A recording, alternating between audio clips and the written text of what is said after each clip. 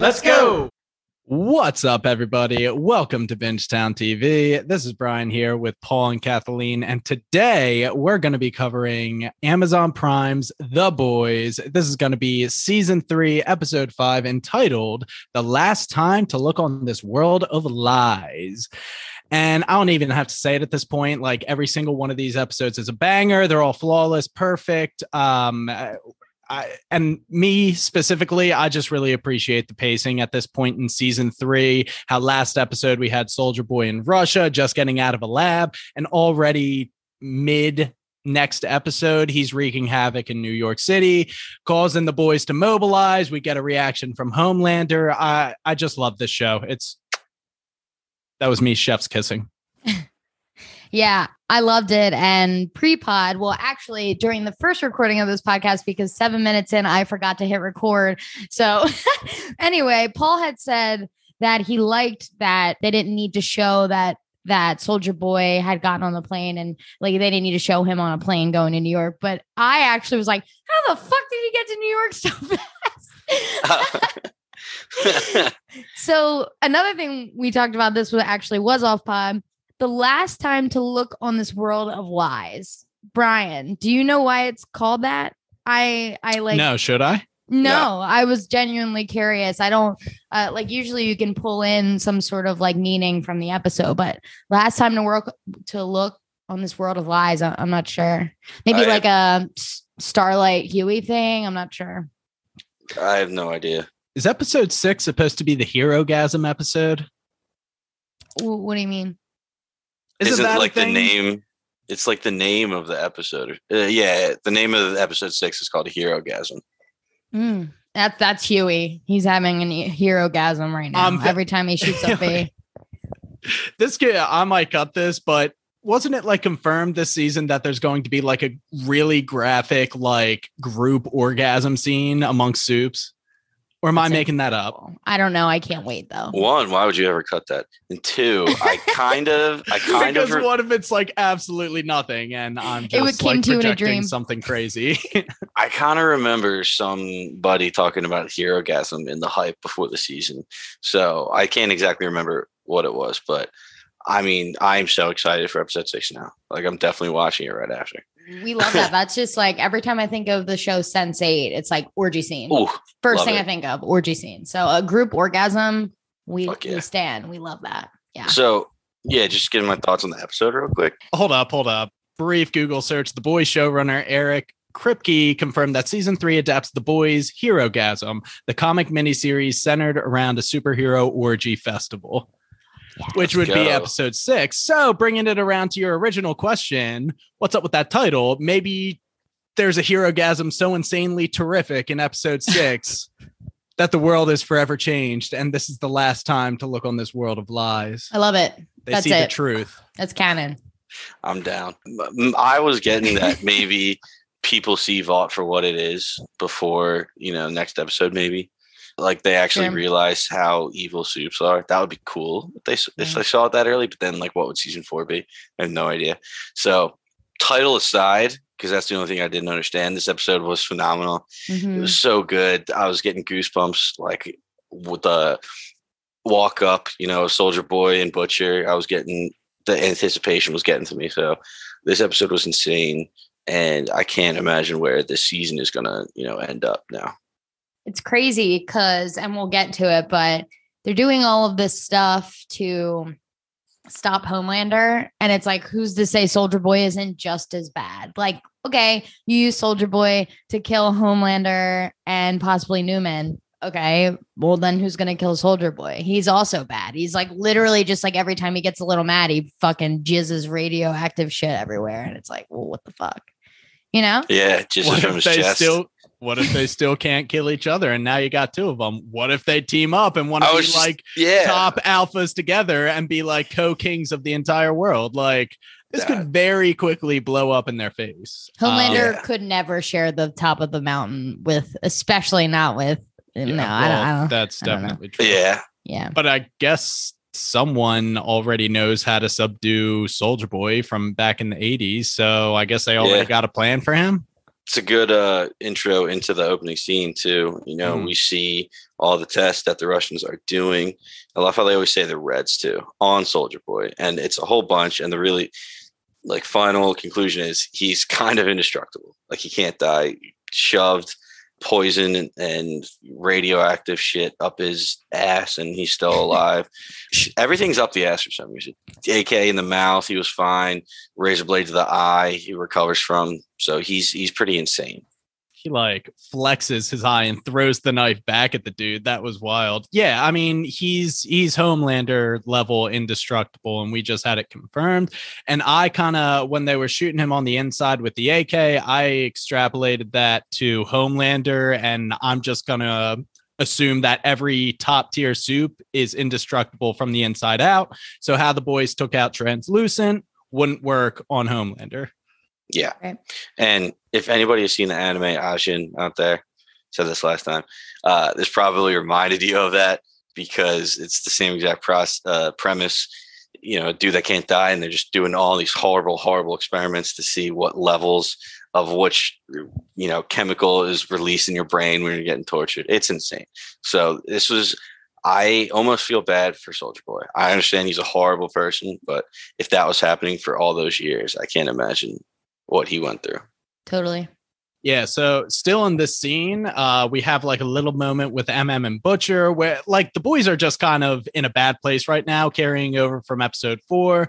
And MM's just kind of like, dude, what are you taking the V? Like the whole reason the boys do what we do is because we believe that nobody is supposed to have that power. Like if you're just using it to get that edge, what the hell are we doing here, dude? Saying he doesn't care about Kimiko. Just fucked up. That's fighting words. That's fighting words. It's the most mad I've ever been in him. Me too. Butcher, to be fair, was kind of checking in on Kimiko to the extent that he's possibly able to show concern for anyone. He's like, hey, how's she doing? And does say, yeah, we got to get this chick to a hospital. And then finally, Butcher goes to check on Huey, who is suffering the side effects of taking the V24. It looks like Kermit just blew a load in his mouth, I believe Butcher so eloquently puts it. And then you classic The Boys title sequence. Phenomenal. Yeah, but is that where we get Lenny. Yeah. He sees Lenny again as a kid. I'm sorry. He does see Lenny. Yeah. It's the second time, maybe third, depending on like hearing him and whatnot. Mm-hmm. So it's definitely going to have a big conclusion at the end of the season of Huey being his Lenny. Yeah. I hope we get a Lenny backstory. I would dig that. I think they have to be setting it up for a Lenny backstory. Agreed. Because we know 100%. From season 2, we know something happened with the father. The father insinuated, you know, Lenny was weak. You not like you, who was strong. Like I made you this way. So I don't think we actually knew what happened. So the next scene that we see the boys is MM. They're at the airport, I guess. And is this when they're landing in America from Russia? And then they immediately, MM drives Frenchie and Kimiko to a hospital, and Huey and Butcher have this moment where they're just like, hey, at least you got me, man. I know they're not on your side, but at least you got me. So the boys are back in the States. So let's shift our focus over to Vought Towers, where Ashley is being elevated to the role of CEO of Vought International. And I got to be honest, I did not see this one coming from way back in season 1, but hey, credit to her for sticking it out in Vought and making it to the top.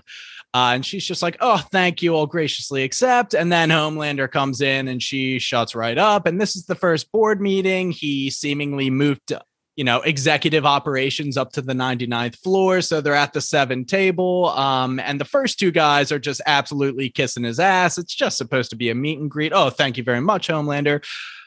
And then Maureen has to talk. Amazing episode or scene. I already said. I already said that episode was great. Exactly what you're saying.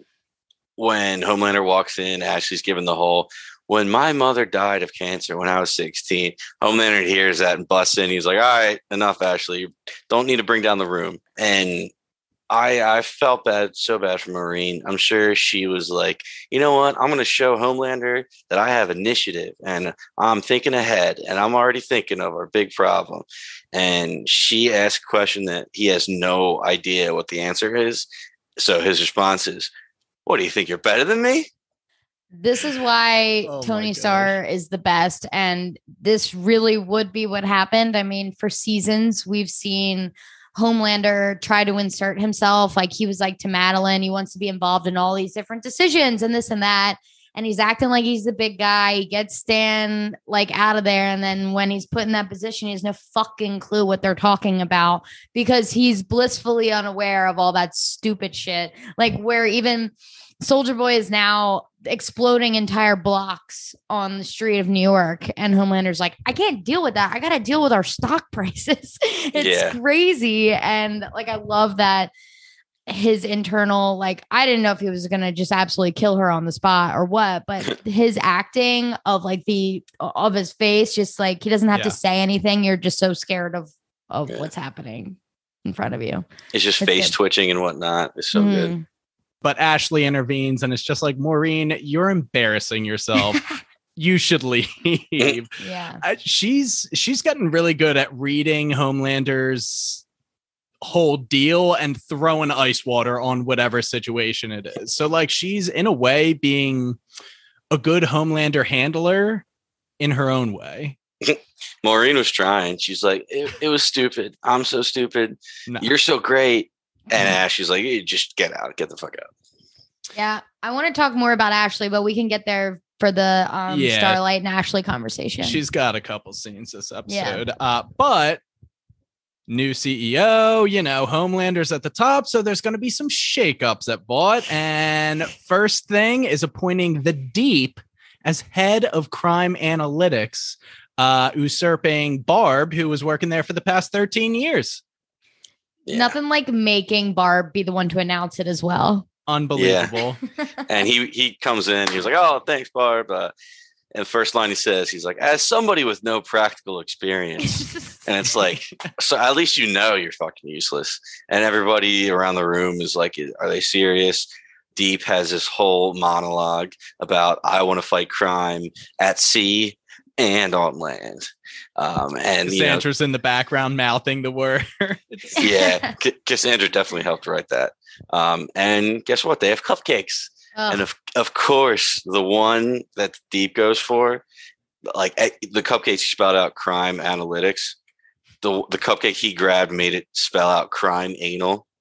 No way. Crime anal ticks, which was just fucking amazing. Funny. I was like, pat yourself on the back, whoever was like, this is what we're going to do with the cupcakes. Yeah. We need a box this big so we can fit 6 cupcakes in a row. Amazing. Like, incredible. And then, of course, he drops the line, and a performance review. Pretty standard. Nothing to be afraid of. Nothing to worry about. Just sign up for them.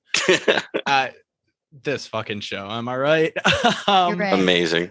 Going back to the boys, though, we have Huey. Also worth noting how many scene transitions begin with a television screen. And I feel like this is the 4th out of 5 episodes that have begin scene 1 of the episode with a television screen. Yeah. I just think it's cool. I don't know. It's a really good tool to give the viewer background while also like giving the current scene and the current premises. So like Kimiko is watching the TV, we're getting the background, and then in the context of the current events. Yeah. It's a really cool way, and I think the show does it really well. 100% works for this show. Also, the OA utilized a similar tool in really foreshadowing through news coverage in the TV. Mm-hmm. But Kathleen knows what I'm talking about. We love that. Yeah, we love that. Any hoozles, Huey's watching news coverage of Supersonic's funeral, and he's just like, holy shit, Homelander already took out Supersonic. And Starlight comes wearing her disguise. Obviously, she's not supposed to be seeing Huey, but they got to talk it out. Huey just came back from Russia. He doesn't have his cast on. And Huey is just like, hey, take a beat. I know you're scared of Homelander. I got the peanut chews. I got the almond joys, the bits of honey. She likes the worst candy. Yes. But he's like, let me take care of you for once. This is what I can do. Let me do it. But she's just like, dude, where's your cast? What happened in Russia? He's like, you might want a White Claw. Cheers, Paul. I'm actually drinking White Claw because in honor of this episode, because Starlight pounds 3 limes back to back to back, which is amazing. I love that. I don't think I've ever seen White Claw on a TV show. It's never seltzer. I've never seen anyone drinking like a hard seltzer. I like it. Honestly, good for Huey for knowing. You were talking about Ashley pouring cold water on Homelander situation. Yeah. This is Huey prepping to pour cold water on the Starlight situation. I love this setup. And, you know, eventually he comes around to telling her the truth about Russia. And I love the line where he says, you know, I'm doing this to save you. Everything I'm doing is like to get you away from Homelander and Vought. So you feel bad for him, but at the same time, you understand where Starlight's coming from, because she's like, why are you doing this to yourself? Yeah, I don't know, though. I question where his actual intentions lie. I know that definitely Starlight is a huge part of it, but I think selfishly, like he says, he's like, I finally wasn't scared. He likes the feeling of being able to, save Starlight, but he likes to be this person, and it's changing him. And you could see him later in the episode when Butcher opens the trunk and there's a bunch more V there. He's like in the background, kind of like staring at it, like fiending for it. He's like, ooh. Yeah. I mean, he's going to turn into an addict on this stuff. So I'm kind of scared for Huey. I agree that you feel bad for him because he's our sweet boy, Huey, who actually does want to help Starlight, but I don't think that's the full thing. I think he just likes the way it feels. It's like a normal drug, you know, that high. Yeah, I think he's a little addicted, and we know what being a soup does to people. I mean, Butcher says it this episode, it just brings out more of like the most toxic traits in me and humanity in general. That's why like every single soup is kind of a cunt. Like, if you have that much power, you're going to inevitably abuse it. Like every suit we've seen in this show has. Even Starlight, when she killed that guy season 2, when they had to hijack his car, and she was just like, I don't care anymore. That was fucked up. I also love how Huey tries to not be happy and brag about his ability. He's like, nah, yeah, I hated it. Hangover sucked. She was like, you loved it. He was like, I loved it so much, dude. And he was like, oh, I could stand up. I could like, you know, teleport and stuff like that. It was pretty cool. Yeah, and I think I just need to say this line where he's like, you know me, when someone in the car next to me gives me a dirty look, I'm usually like Dom Toretto because I'm quick and I'm all about family. I love how he put so much emphasis on family too. It's so good. He killed the line. But the whole point is, in Russia, he wasn't scared. So yeah, he's just going to be chasing that high probably all season until it eventually blows up in his face. Anything else in that scene, guys? They have this line comes back. It's you and me against the world, right? And she's like, yeah, I saw, and they kiss and hug, and it's beautiful. Next scene is this one that went right over Kathleen's head, where Soldier Boy's in the Russian airport, and it's just getting him from Russia to America. So I seen Tit. I saw that scene. Didn't think he was in an airport. I must have just not. I must have only been looking at him. Like, I thought he was just kind of creeping around. I wasn't like, oh, he's in an airport. It pans from his face looking around, and then he runs away. And then it pans over to a big yellow sign with a plane and then Russian letters. And like, I'm no Nancy Drew. Yeah. But like, here's the issue with taking notes for a podcast. My note is like Soldier Boy's creeping around. I must have been typing it and missed like, well, you know what I mean? It's like you miss stupid shit like that. Kathleen, I am never not going to give you shtick on the pod. That's law. True. I expect nothing less. B-Tom's go-to sleuth is Nancy Drew. Is that what you said? I was thinking Nancy Drew or Encyclopedia Brown. Oh my God. Yeah. Not Sherlock, not the go-to. That's awesome. Yeah. So anyway, Soldier Boy at the Russian airport. That'll get us to this. Ooh, a good scene with Butcher. Yeah, look at us. We're partying over here with Butcher and Maeve. Just two people that are breaking their sobriety. Maeve's like, oh, you asshole. It's been 4 months for me and you're drinking around me. He's like, dude, it's been a year for me. Drink up. Also, do we know what the necklace he was looking at in the beginning of the scene was? Was that Ryan or something? Yeah, remember Ryan grabbed Becca's? It, threw it off. He goes, I hate you. Mm.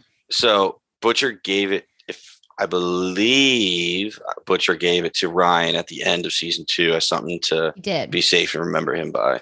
Yeah. So Ryan like threw it in his face. I hate you, and ran away. Yeah. So he's definitely torn up about that. And Maeve is like, dude, I've wanted to drink so badly. and you're not helping. So fucking give me a drink right now. Well, first off, Maeve is here bringing more V24, which apparently Butcher requested because she's like, why do you want this again if you hate soup so much? But they get drunk together and then they have a little heart to heart where Butcher says what I kind of said earlier, you know, like, nobody's supposed to have this power. Like, I hated every second when I was on the V24. Like, it was a punishment. It just made me more me, brought out all the human in me, and it just sucked. And all soups do this inevitably, and that's why they all have to die, even you. I love the line. With great power comes the absolute certainty that you turn into a right cunt. Yep. Love it. Love it. But I love this scene. You guys all know that I love Maeve, and I was so excited for the scene. And I loved them sitting there kind of drinking and being like, he's like, listen, I know it's not going to be a good deal for you, but we should probably drop that plane video. And she says the video was always a bluff, which I love because it really was. Like, everyone knew if you drop it, he's 1 second away from being like, okay, I'll just kill everybody. I will kill all of you, literally. So I liked that they are aware that that was never actually going to work for anything. Like, it held Homelander under their thumb just for a little bit, but it really wasn't ever going to do anything. Honestly, if that dropped, everyone would probably just blame Maeve anyway, because that's just how it goes. But I really liked that scene. And, you know, first of all, never in a million years would I have paired these two. Never. Damn it. I wish I called it. Wasn't even on my radar. It was all Butcher's fault because, one, he got her drunk by accident.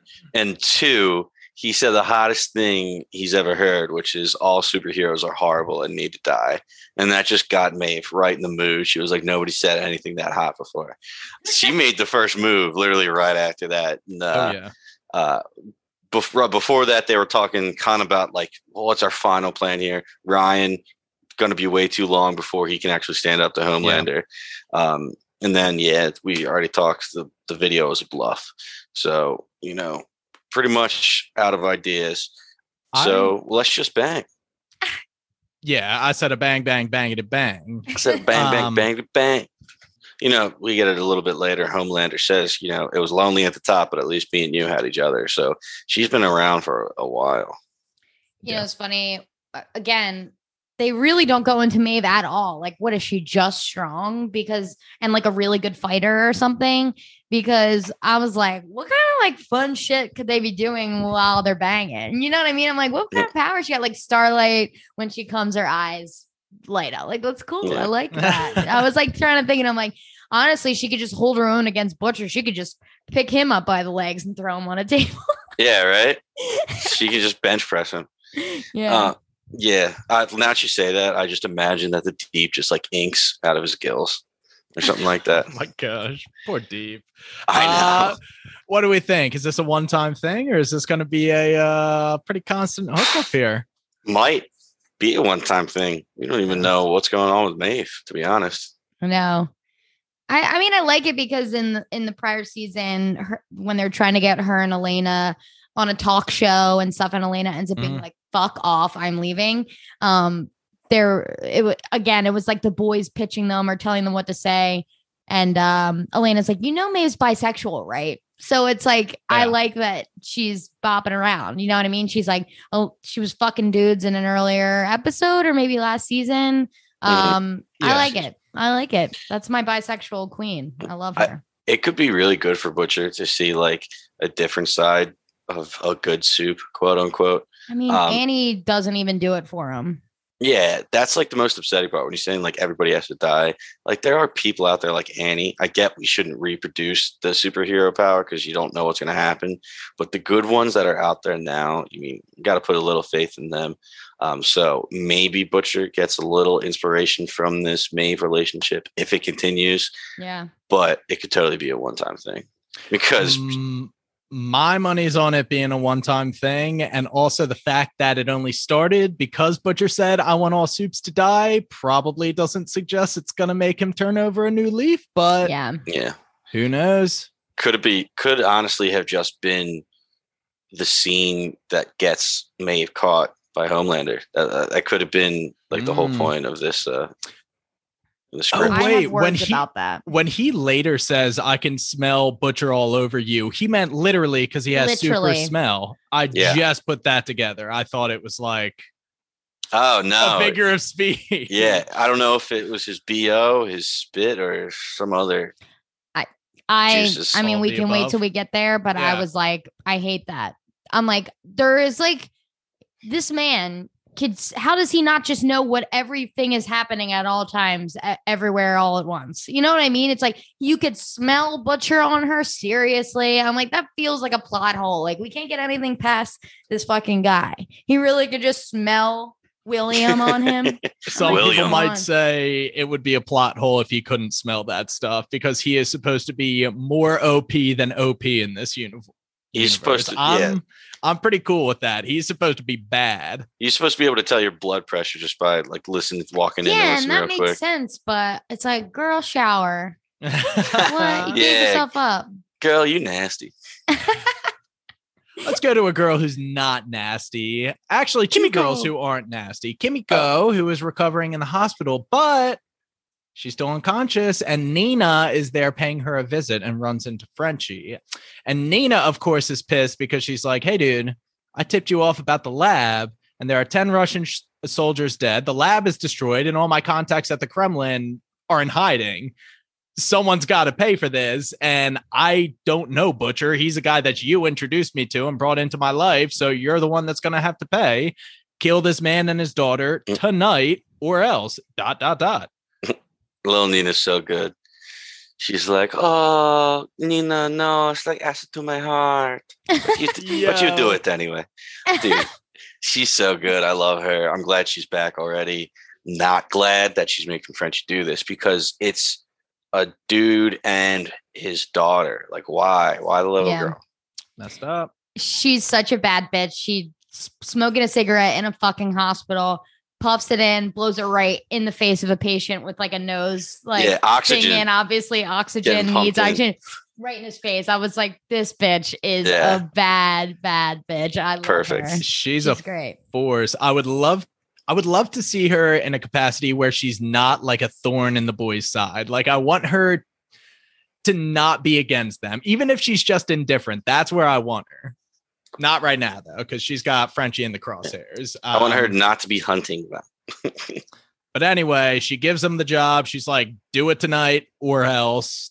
She leaves, which Frenchie goes back in to see Kimiko. And this is where Kimiko kind of puts together, oh my gosh, the reason I didn't heal is because Soldier Boy took my powers away. Like, hand me something heavy. Oh my gosh, this is great because all she ever wanted to be is a normal girl. And now she kind of does get to be. Yeah, pretty awesome. She's like, not healing, and she starts smiling. Frenchie's like, why are you happy? And then, she reveals that this poison is out of her now, or at least for now. I mean, I honestly hope it's permanent for Kimiko's sake because she looks so adorable, smiling. So adorable, so beautiful. Oh my God, I love her so much. So I hope it's permanent. Should we just rip down Kimiko? Yes. So the next scene with Frenchie and Kimiko, they're watching a Judy Garland musical in bed, and she just kind of like squeaks. She squeaks. She's like, I got rhythm. And Frenchie's reaction is the best. He runs out. He's like, doctor, she speaks. I'm like, Frenchie, my guy. So what's real? Does she actually? Because I can't tell because when it cuts back, they're just smooching. So what I assumed is she squeaked and then they started kissing and she's imagining the musical in her head while they're kissing because it's like fireworks for her, right? It's like the best thing. That's how I got it. She loves musical. So we do think she actually did squeak. Like the squeak was real. I think so, yeah. Yeah, I'm going to lean towards yes. They're trying to get her to like start talking.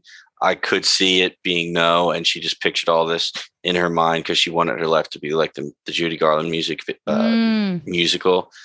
Because it was weird because she pulls the earbuds out and then she squeaks, but then you cut back to it at the end. They have the earbuds in and then they lean in together. So it's like, it's really hard to tell. I would have to double check, but I'm 90% because I watched it the second time just to check. It was delightful. The choreography, Frenchie's so hot. I was like, these two are I stand these two so hard. We had just talked about how we weren't sure what we wanted. Did we want them to stay platonic? Did we want them to hook up? Either way, we were going to be happy as long as they were still like either best friends or kissing. But this was everything. I was like, yes. It's like we were almost waiting for Kimiko to consent. We knew Frenchie wanted to. We were just all so respectfully waiting for Kimiko to admit she wanted to smooch Frenchie, and worth the wait. It was so fucking phenomenal. Everybody wanted this one. Everyone wanted this one. I loved the percussion on the bedpans too in the hospital, because everything was hospital touch on the music bowl. And I just have Kiss with a million S's, all caps, and then hotness. That's my note. I loved it. And then he freaks out. He goes, "Do you want coffee?" She's like, "No." He's like, "I'm gonna go get coffee." And when he leaves, the smile on her face is so adorable, it melts your heart. And if it doesn't, I hate you. Yeah. It's classic, though. They took him, and now she's going to think it was the kiss that freaked him out. I know. Kimiko. It's like she's a teenager all of a sudden, and she's like going to be upset because she's got to know that Frenchie would never, though. He would never disappear. I hope she knows that. But I do have a feeling there will be like her playing the blame game, like, oh, the kiss freaked him out. And I hate that. But me too. We'll wait and see. Either way, she does not have her powers anymore to help Frenchie with whatever little Nina's doing to her. So now she was in danger. Now he's in danger. Can't wait to see what happens with that storyline next. Let's circle back here to where we last left it. Yeah, we get a quick scene with Starlight and A-Train just in the hallway. She goes, you fucking coward. He trusted you and you got him killed. Why are you so desperate to be with people that hate you? Simple scene. A-Train, you suck. And then A-Train walks. A-Train's dismissive. He's like, yeah, whatever. I don't know what you're talking about. But he goes to take a meeting with Ashley, who was like, A-Train, Homelander needs to keep his friends close right now, and he wants to reward your loyalty in revealing Supersonic and Starlight's plot. So he agreed to do a sit down with Blue Hawk. Let me go bring him in right now. A-Train's like, are you kidding me right now? Like, what? Why? And this dude walks in. He's like condescending. He's exactly what we knew he was going to be. And he's like, is this a cancel thing? Am I getting canceled right now? Like, what are you trying to get at? And he's like, well, you're over policing black neighborhoods, dude. You don't want people to think you're racist, do you? It's actually racist to call somebody racist. So I fucking hate this guy. Reverse Uno card. I love it. Yeah. How about Ashley with all of her flowers, new CEO job? She's reading the car. She goes, oh, Lindsey Graham, such a gooch licker. All right, A-Train. So what did you want to talk about? It's perfect. Dude, she's killing it. At the end, when they resolve it by he'll make an apology in front of a camera. She goes, it is so important to do the work and have the difficult conversations. Like, this is so good for you guys. Doesn't read the room at all. Doesn't realize that both of these guys hate what's happening. Talk about not being able to read the room. If we continue with A-Train, he's bringing Blue Hawk to his brother's community center. And fuck, like, A-Train, you really just have nothing in that brain, do you, dude? It's like the last thing these people want is to be sneak attacked by this absolute just like racist piece of shit who's already been so harmful to their community. Like, sneak attack him for an apology that is like so obviously just be like being forced at gunpoint basically to make that apology. It's like a 12-year-old whose parents are making him apologize. It was that scene. I think I get what they're doing and it's effective. You know what I mean? It's like they're trying to show that this is what happens actually in real life as well. It might not be superheroes, but this is what happens. And it's so awful. This character is really good at just being awful. Yeah. Sorry, Pete. This is such heavy, like, content for the D plot of an episode, if we're being honest here. But, he does the half-hearted apology, but then the crowd is just like, what do you have to say about what you did to the kid that you curb stomped or whatever? What about this name? What about this instance? And then he gets flustered. He has to go off script. He has no answers. And then he goes right to All Lives Matter. And then he goes to Soup's Lives Matter. Soup's Lives Matter. It gets into a frenzy, and then he starts throwing punches. He throws a guy against the wall, and, A-Train intervenes. To his credit, A-Train knows it's a bad idea while it's happening. I think he's just going along with what Ashley like kind of forced him into. He tries to get Blue Hawk to calm down and get out of there, but like the damage is already done. And he looks back at the wreckage and his brother is down for the count. Can't get up. Yeah, horrible. I felt honestly bad for A-Train there, even though A-Train's a horrible person. I'm, just realizing that this is all your fault and seeing your brother just motionless on the ground. I thought he was dead at first. I thought that was it. And I'm amazed A-Train didn't take out Blue Hawk right there. I thought he was going to snap.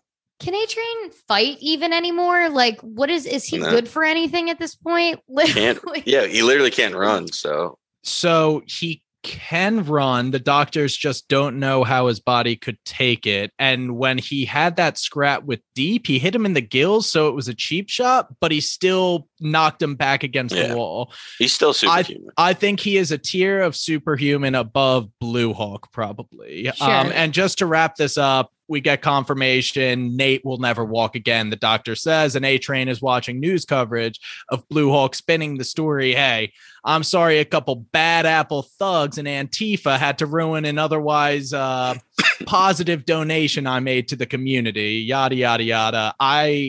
This has to be A-Train's breaking point. I really think so. I think he's going... I don't know if he's going to be like a vigilante and just go beating the shit out of Blue Hawk and people like him, or if he's going to take his revenge on Blue Hawk and then kind of return to Starlight and be like, on the lowest of lows, what can I do to help? So yeah, Brian, I agree. I think it's going to be a turning point as well. I think this is actually, my guess is this is his redemption arc, his real redemption arc, to make him a likable character, because he has to get his act together and like show up. Him standing in that hospital room, like looking at his brother, he is pissed, and he is probably feeling insanely guilty. And I think that this is a huge turning point for A-Train. Sucks. It's such a shitty situation. Yeah, I'm hoping that this makes A-Train better. I hope he doesn't go on like a revenge. I mean, a revenge tour would be cool too. I think he could do both. Yeah, get you a guy who could do both, a revenge tour and also turn better and actually be like a useful human. So yeah, I could see him literally trying to run full speed to take out Blue Hawk because he's that mad and end up dying, literally. Like his heart might burst. I could see that happening because, like, if his brother he's not gone, but like if his brother seriously, he did all that damage to his brother, he's never going to forgive himself. The other thing about this scene is in the very beginning, Blue Hawk has like a little line when he goes up to the mic and there's a bunch of feedback and he goes, "Oh, sorry, it's my helmet." I was like, that's weird. Agreed. I wonder if that's going to come into play, next episode. If A-Train, comes back and tries to fight Blue Hawk, now we're going to, his helmet might have, something to do with it. Or if it was just, he's got radio headset in his helmet. No idea. But that's just me tinfoil hatting the shit out of it. Could be something. Most lines in this show are not nothing, as we have come to learn. So that wraps up the A-Train storyline pretty nicely. So if we want to circle back, we have now done the A-Train stuff. We've done, what's the other one we did? The Frenchie and Kimiko stuff. Yeah. So the next scene that we have is Soldier Boy, who has gotten his plane back to the States and is now loose in Times Square. And it was kind of a funny scene. He's just like taking in what Times Square looks like in 2022, because last time he saw it was the 80s. He sees like a guy in a suit, does a double take. He sees a Dawn of the Seven poster. He's like, does he recognize Homelander maybe? Or is he just like, those aren't the suits I know? Yeah. He sees a Bob Singer presidential campaign ad, and then he sees the Brave Maeve True Colors, and then he sees a gay couple like kissing, and he does a little snicker like, oh, okay. So we're doing that now. Out of everything he sees, that draws the biggest reaction out of him, which is like, dude, you suck. I mean, he was from what, the 50s, right? I think that's when he got snagged. So that's a long time ago. America was quite different then. Yeah. It wouldn't have been the 50s. It was 60s, 70s. No, when was this Mallory? I thought that was like the 70s or 80s when that happened. Ooh, the Reagan era. So I believe that's the 80s. Yeah. So the 50s, you're right, Paul. I think he's like a slow ager. I do like that. Starlight says, or someone says, he doesn't age like Stormfront. I think Huey says the legend Huey confirms it. Yeah. Yes. Okay. So we'll get there. Like, but I liked that little nod because we've had that conversation as well. That it's not just like all soups don't age. I guess some may age slower than others. But as you know, like the Crimson Countess, he was like to her, like, you look old. Yeah, you aged. So he's in Times Square. He sees all that stuff. And then on a truck, there's a little radio hanging off of it that's playing some Russian music. And that just brings him right back to the lab and the experiments. And something triggers the explosion, his powers from the chest. And I'm not sure if he just got overwhelmed returning to those memories and triggered it, or if that's you say Russian stuff, he's not going to be able to control it, kind of like a Winter Soldier Awakening sort of thing, which somebody might have called. I forget. Yeah, it was probably me. Probably. No, Brian. I like that. It was obviously Brian that was talking about the Winter Soldier callback, but I really like that idea that they could use that Russian to his advantage. They could trigger him. I didn't think about that, but that could be a huge weakness for him. And I mean, he is just devastating, right? I mean, what was the ticker on the news said? 19 dead just from this explosion. I didn't get the number, but we get a couple scenes of people reacting to this news coverage. The first is who is going over to Todd and it's Monique's place, but I only remember Todd because he's in the scene. But Monique's place to pick up Janine. They're going on like a trip to the science fair, whatever. And Todd is playing the Homelander speech from episode 2 on repeat. And puts him in his place. He's like, I don't want my daughter watching this psycho. Like, turn it off. And Todd, we kind of alluded to it from his reaction of watching the speech initially, but he's buying in. He's like, yeah, are you on Facebook? I could show you some articles, dude. He's like, we know the type of person they're trying to portray with Todd. The Homelander speech flashes to the Soldier Boy coverage, and immediately has a panic attack because he knows exactly who that is because he's seen that power before in Russia and he can't handle it. He has to get out of there. Anything to say about that? Sorry, before I go. Todd is such a Homelander stan. He's the greatest superhero in the history of the United States. Like, he is standing up to the corporations. Yeah, and he's revealing the hidden media or hidden. I forget what he said. Something like that. That was I'll send you some articles. I'm like, all right. You might as well just wear a MAGA hat. Just stick a MAGA hat on him. And there's some adjacent ideologies there for sure. But the next person we see reacting to this news is Homelander, and we get this great facial close-up shot of his reactions. And I think Homelander knows exactly who that is. I think he knows what that power is and what it does. And I think that we were seeing fear in Homelander's eyes for the first time. And that's why when Starlight in this scene brings it up, like, we need to do something about this guy, he's dismissive. He's like, handle him if you want. I'm going to tell all the American people that they're safe. Me and the adults have to handle the stocks and the taxes, etc. And I think that's because he's afraid of Soldier Boy, or maybe if he thinks he can beat Soldier Boy, he's certainly afraid of losing his powers. Yeah, I was getting, a combination of a few different things here. Exactly what you were saying. He's scared Soldier Boy's back, and he could also be overwhelmed with the Stan Edgar side of it all. He sees this and he's like, oh shit, this is my first, chaotic situation. I'm not giving Stan enough credit for what he would do when he was around, because he really did do a lot. And like you were saying, Starlight's going, we need to take care of this. And Homelander's like, you're right. Book all the Sunday show slots. Like, we need to get out there and tell everybody that it's fine. It's so funny. I wasn't sure he knew because Soldier Boy didn't have those powers previously. I don't know that it's like public knowledge that that's what, not public knowledge, not even like Stan or internal people may, knowing that he's like this radioactive thing, it really all comes down to the fact that like, did Stan and people know that Soldier Boy was just locked up over there? And I was just like, I think that Homelander's being dismissive. It was really out of character for Homelander to not be like, I'm going to go fucking get this guy. Let me just go get this guy. I think both are equally plausible, whether he was just like freaked out that this is his first opportunity to have to respond to a crisis as the head of Vought, or did he know exactly who it was, what the power was doing and capable of, and that made him fear for his safety. I would love if it was the latter. Personally, I would love to see him actually genuinely afraid of something. Agreed.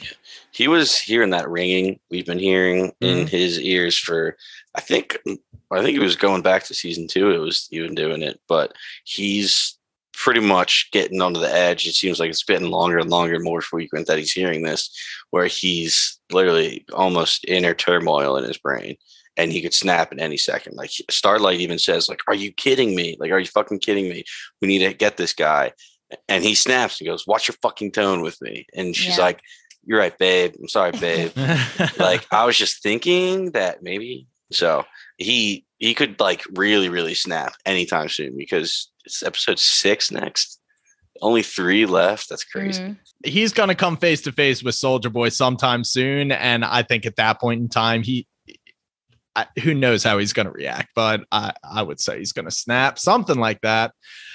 But that takes us to Butcher and Huey going to assess the scene of the explosion. And Huey gets recognized by a coworker, which we haven't seen Newman in 2 episodes now, but assumedly that coworker is going to say, hey, I saw Huey and he was out and about and fine. So that's horrifying, but we're just going to put that on the back burner till next episode.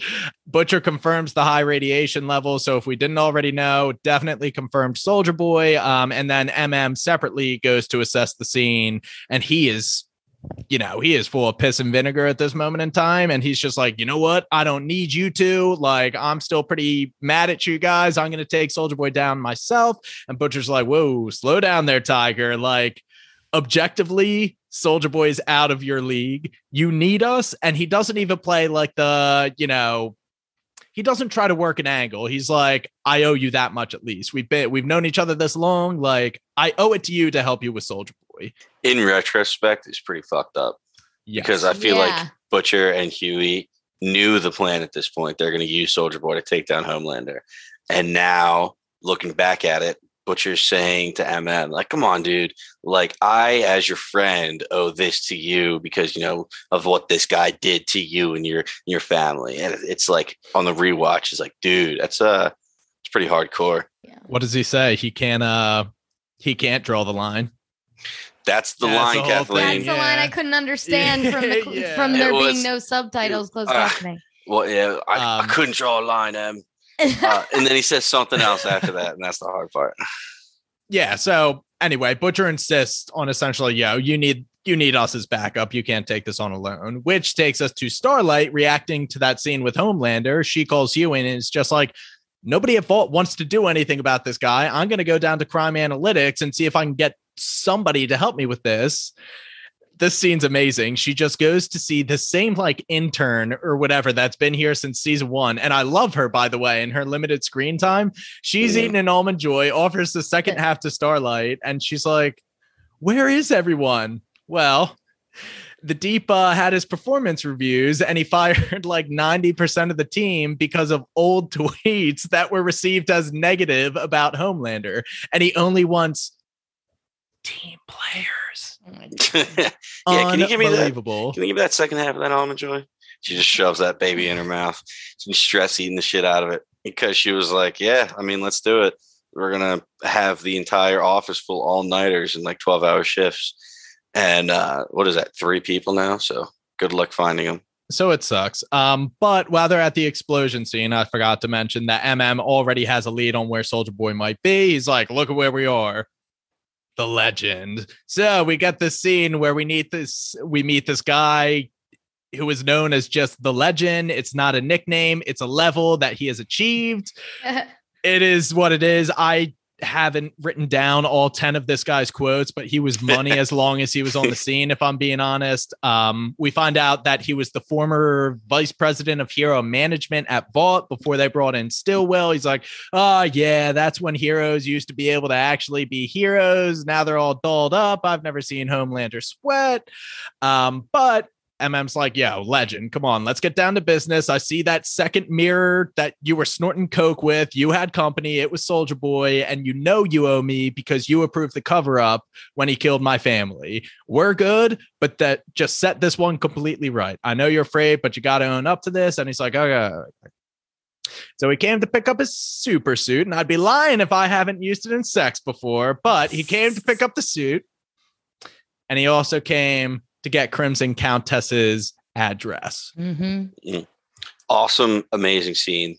This guy, the legend, is a legend. He was obviously a big shot back in the day, and he like lives in telling the stories of his past. The references he makes to Huey, and Huey's like, I'm too young. I don't understand that. And he's like, fucking Google it. He has so many money lines, and my favorite line is he's in the very beginning, he was like, yeah, I was balls deep in somebody, and apparently Marlon Brando was balls deep in me. What? That's gay now? Fuck you. Who cares? And he goes and starts a line. Yeah, he's like, the best. He's so funny. I think he's a character in the graphic novels, and because I saw the boys post about him, like a legend is coming on Friday or something like that. So, and they posted the illustration of him. So I'm pretty sure he's in the graphic novels, which I have yet to read. It's just next to my bedside table, just begging me to read it. Do you have them? Yeah, Jimmy got it for me for my birthday. That's of course. An awesome gift. Yeah, that's so good. That guy. I know, and you can read it, and it's not going to be spoilers as far as I know, because I know there's already one big thing that they changed from the. I'm not going to say it just in case, but to go back to the legend over here, he's like, I swear my kids lies, but you're like, you hate your kids. So would you if you met him. Like, yeah, this dude is so funny. He has a line for everything. He shows his prosthetic that actually happened because got Butcher to rope. Butcher really got to rope the legend into an underage prostitution sting, and he ends up losing a leg somehow. Insane. Electroshock, which I love the world building. There's a soup out there named Electroshock. And yeah, he hates Butcher because in the past Butcher screwed him over like he always does, like he's currently doing to Like, there's levels to this show. Anyway, anything else about the legend? This is where we got that Soldier Boy doesn't age, because he says the line like, I thought I was looking at a ghost, but he looked exactly the same. Mm-hmm. So speaking of television being used as a transition tool, we get another TV transition, and it's Homelander on the Cameron Coleman Hour, which this guy is getting brought into the spotlight this season, which is pretty great.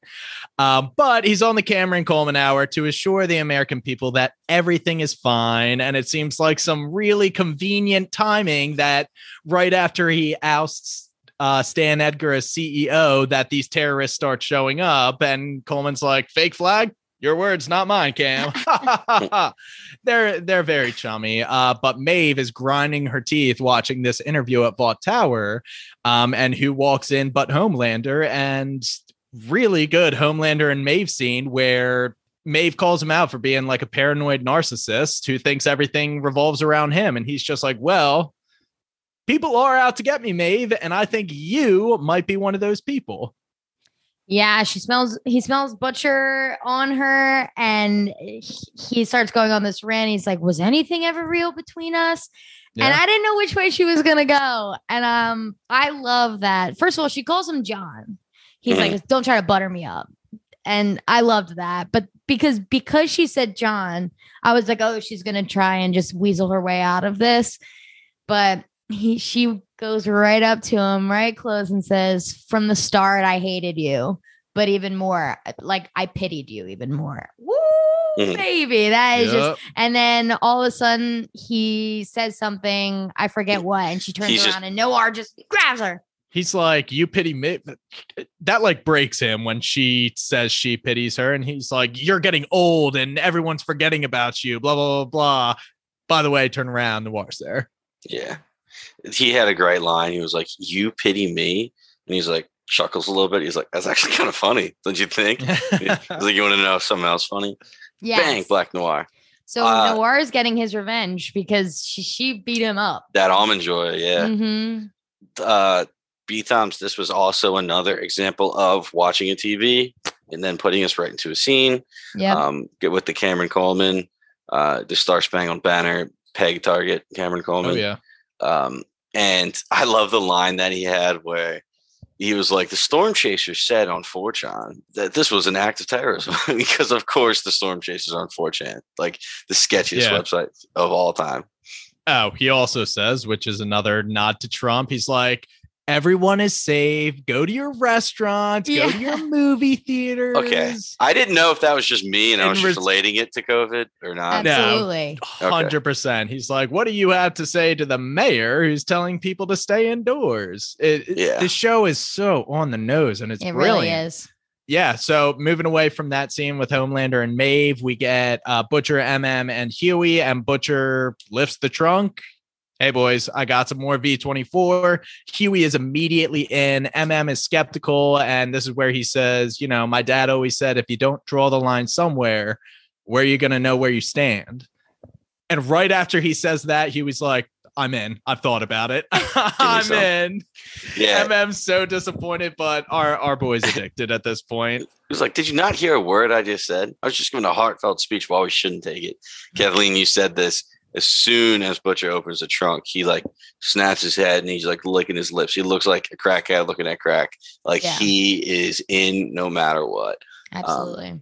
Yeah. And I love that MM says like, I'm not going to do it because I don't think my father would want me to do it. It was actually good, heartfelt reasoning. But Huey's like, no, give me that. Yeah. Not too much to that scene other than Huey's just sinking deeper and deeper into his butcher hole. But kind of you like that term, butcher hole? Yeah. Side note, I love that Homelander always calls him William Butcher. He doesn't call him Billy Butcher. Yeah. It's William Butcher. Love that. But to tie up, I guess, the Vought Towers storyline, we have this final scene with Starlight confronting Ashley about Maeve. She essentially just says, yo, Ashley, I know he's strong. I know you're scared, but we have to do something because yesterday he took out Supersonic. Today he took out Maeve. That's 2 of the 7 in 2 days. Like, who's next? You, me? And it looks like Ashley is she's just being a robot this whole time. The official cover up is that she's seeking mental help and she's at a rehab retreat, but she's robotic. She's like, who are you talking about? Who are you referring to? And she's about to break. And then she digs her feet in and says, I'm CEO Starlight. Next time you make a meeting when you want to talk to me. Next time you make a fucking appointment. Yeah. I was like, damn, Ashley, I haven't seen you pull your hair in a little bit. Seems like you're confident, got over that. Now you got other people pulling your hair for you. She's losing all of her humanity. Like she's turning into one of the soups where they're like, who cares? Cover it up. Fuck it. Like we've seen Ashley turn. This is like a great character arc for her. We get to see it, how someone just goes from being like a little intern that's like freaking out to be like just absolutely covering up like mass murders, terrible things they're covering up. And she's the queen of Vought. Yeah. I mean, is that worth it? If you're her right now and you're looking at who was sitting there before you, I mean, Stillwell, she was in much more powerful position than Ashley was. I mean, they're the same one, but I mean, in Homelander wise, and Stan Edgar, like Homelander just took down these 2 crazy powerful people. She might not have an option if she wants to live. She might just have to follow Homelander and hope she doesn't get caught up in the collateral. Yeah, I think that sums it up pretty well, actually. Anything else for that Vought Tower story before we get into kind of this? The best scene in the show? Yeah, let's go. Wait, are you talking about the start to the scene? Yes. Yeah, I am talking about Seth Rogen making his second cameo appearance in the show, aka Sir Comes-a-Lot 779. He is in a video chat with Crimson Countess, and I guess this is how she gets money on the side. She does some little, webcam action at night, and she's trying to tell him all about this new chimp sanctuary that she has up. And he's like, dude, I don't care. Just like, did you get the package? And she pulls out, I assume, anal beads, but they were just ball bearings for giant equipment, for construction equipment. Like, it was unbelievable. And he goes, those are way bigger than I thought they'd be. So, she starts warming them up and starts putting on some music. She's getting a little sexy. Sir Comes-a-Lot is getting, you said, oh, it's fucking hot. And the best line is, she starts actually going on the bed. He goes, take that spandex down and start popping those things in there. So before anything can happen, though, we see somebody run across and tackle her. It ends up being Butcher, but thank God Sir Comes-a-Lot actually finishes. He is tried and true to his name. He definitely does come a lot. Incredible. Yeah. I mean, what a cameo. He wrote that himself. He was like, I am absolutely going to be Sir Comes-a-Lot. He's so fucking good. And that was like really captivating for being like something so stupid. I'm pretty sure it said $19.99 a minute or something like that. Yep. And they were on minute 19 by the time the tackle came in. So I was like, damn. Talking about chimps that whole time. Yeah, right. And the difference for me about why I kind of like this scene compared to the Kimiko dildo fighting scene is because I know it seems ridiculous, but it could actually happen in this world. Yeah. Like, Crimson Countess could actually be that desperate for that money on the side. Desperate. She's making bank. And meanwhile, the dildo scene, it's not like the dildo would be stronger to hit than her fist. Yeah. So, I did love both, I will say. I was going to say, what's with all the hate for the dildo scene? That was like classic boys. Yeah, it was a little over the top for me. A little too much. Yeah, we did talk about that. But yeah, amazing cameo by Seth Rogen. He really picks and chooses his screen time in this show. And I'm sure he's very proud of it. Definitely. But the live stream is interrupted by Butcher, who jumps across the bed to tackle Crimson Countess. They get her tied up, and MM and Butcher essentially just tell her the deal, like, your boyfriend's coming over. It is what it is. I'm going to tell you something, and I want you to lose your shit. is in such a power mode right now where he is like just zoned in on taking down Soldier Boy, and he's all about business. And, he says, Soldier Boy, he's alive.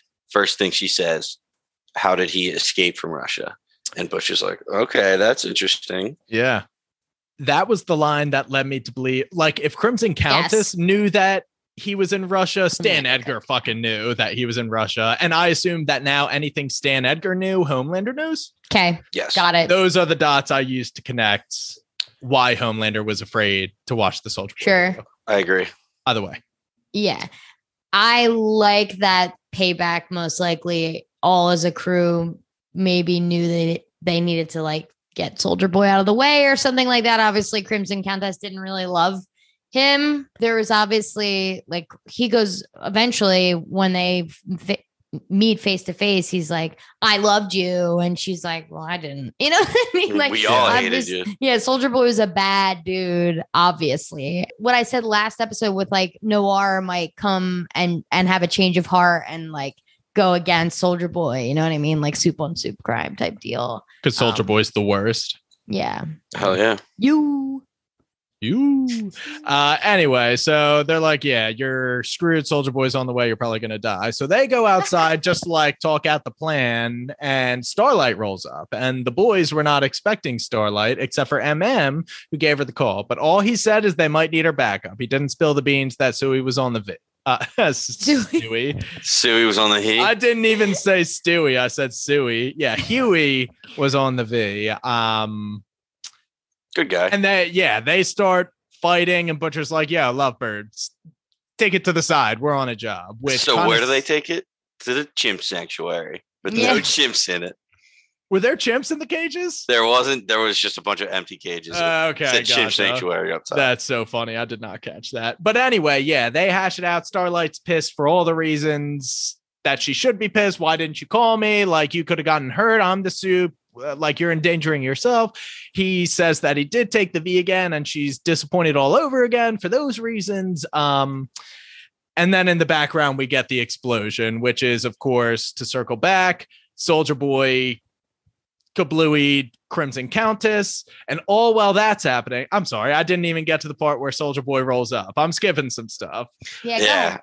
You're all good. Soldier Boy rolls up. We find out that Butcher had roofied MM, and I thought that he had secretly dosed him with V24. I'm not sure which would have been worse. Probably that. Absolutely. V24 would have been worse. MM would have been way more pissed off. I don't know if they roofied all three of the waters and it wouldn't affect Butcher and Huey because they're soups. I don't know if they just, gave MM, but that's has nothing to do with the plot. That was just a random thought I had. Basically the point is they need MM down because he's not going to let Soldier Boy. They know that Soldier Boy is their weapon. They need to be able to use him against Homelander, and MM would not be down for that. So it sucks to betray MM, but weirdly, I'm like on their side, even though I don't want them to keep doing these things to Starlight and MM and betraying them and lying. But I do agree that if the ultimate goal is to get Homelander, then Soldier Boy is what they need. But this sucks. It sucks, but it's necessary. It's almost like on Butcher, I'm like, that's fine. But for Huey, I'm like, you dick. Yeah. Because Huey's the sweet one. Yeah, that's like everybody is looking at Huey like, why are you doing this? We all thought you were smarter than this. I'm totally on your side, though. I think they're doing the right thing. Homelander is the big picture. When Soldier Boy walks up and Butcher actually lays out the deal for them, I'll give you Crimson Countess if, we could do a little team up. Thought that was phenomenal. And seems like Soldier Boy is on board, at least for now. Maybe he'll just use Butcher to keep him up to date about what happened while he was gone. But anyway, I think that they needed to take out MM. Exactly what you were saying. There's no way he would have gone with this and taken out Homelander. Goal number 1. Just to go back to the Huey and Starlight scene, it seems like the whole point of this was the heartfelt. I don't need you to save me, Huey. I just need you. Yes. Huey is so sick of being this weak dude who can't do anything. And Starlight really just needs you to be Huey if Huey actually wants to save Starlight. Well, the reason this is so frustrating is going back to season 1 when they went on their first date at the bowling alley. Like the whole reason they clicked is because she was just like, all the boys in high school wanted nothing to do with me because they didn't want to be with someone stronger. And Huey was just like, are you kidding me? I could care less. I love that you can beat the crap out of me. Yeah. So it's a complete role reversal of the Huey that she fell in love with. Like quite literally, it's a different person now. Yeah, totally. Yeah, I don't know. And this episode kind of ends with Soldier Boy walking out after the explosion. MM is unconscious and Starlight puts together what's going on and is like, don't go with Butcher and team up with a murderer to try and take out Homelander. It's not worth it. Like, stay with me. I'm certainly not going with you. And Huey drops the line again. Come on, you and me against the world, right? Come with us, help us. And she's like, I'm not following you down that path. And the note I have here is Huey and Starlight over. No, not over. This is a breakup, though. Yes, I agree. I think it's a like betrayal where you can consider that they're pretty much broken up. I don't know. I could see it being a huge fight leading to a breakup, but I am going. My soul will not let me say they're broken up right now. But like the whole thing, though, she said, no more secrets. I thought you just used the no more secrets line, twice on me recently, and you're using that, but you're still lying because you still have other secrets. So fuck, you guys might be right. Couple things. Whoever had Crimson Countess dying, good job. Love that point for you. Yep. I'm going to throw another one on the board. I think Butcher is dead this season. No. Could happen. That's insanity. I don't see like where his arc gets better. Yeah, I don't see it. Not to say I said it first, but I think I said something similar in like episode 2. I was like, where's he going now? Yeah. With if Ryan is the only thing keeping him, I don't know if that's enough to keep him sane. Well, yeah, I mean, Becca's gone. That was his like reason for living and what drove his revenge. And also the line that he had unspokenly drawn was certainly, I don't ever want to be a soup. And he's already injected himself multiple times with superhero serum. Mm-hmm. So yeah, he's just breaking his own moral code at this. But yeah, I could buy it because there's nowhere to go. I think he sacrifices himself in the end to kill Homelander, like one last banger of a thing. I will say diabolical. But if that happens and he succeeds, there's no show without Homelander and Butcher if they both get taken out this season. And if he doesn't succeed, then I'd have some quarrels with you think Butcher Soldier Boy going takes for over? Berg and not. I don't know. I can't even have that conversation. I cannot. Soldier Boy might take over. But if I had to guess where this plot line's going, you know, Crimson Countess said to Soldier Boy, "We all hated you." So I think Soldier Boy, exactly what you said, he's going on a revenge tour. He wants to take out Black Noir because he's the one still alive. Yeah. Love that. I'd like to see that fight. Hell yeah. Anyway, any other last second theories, or are we good to bring this one home? Well, Roger, the camera guy's still alive. I just want to remind everybody that I had him. All right, bring it home. Woo! All right, that was episode 5 of season 3 of The Boys. We are going to continue to cover this season in its entirety. We got 3 more left, 6, 7, and 8. That's how numbers work.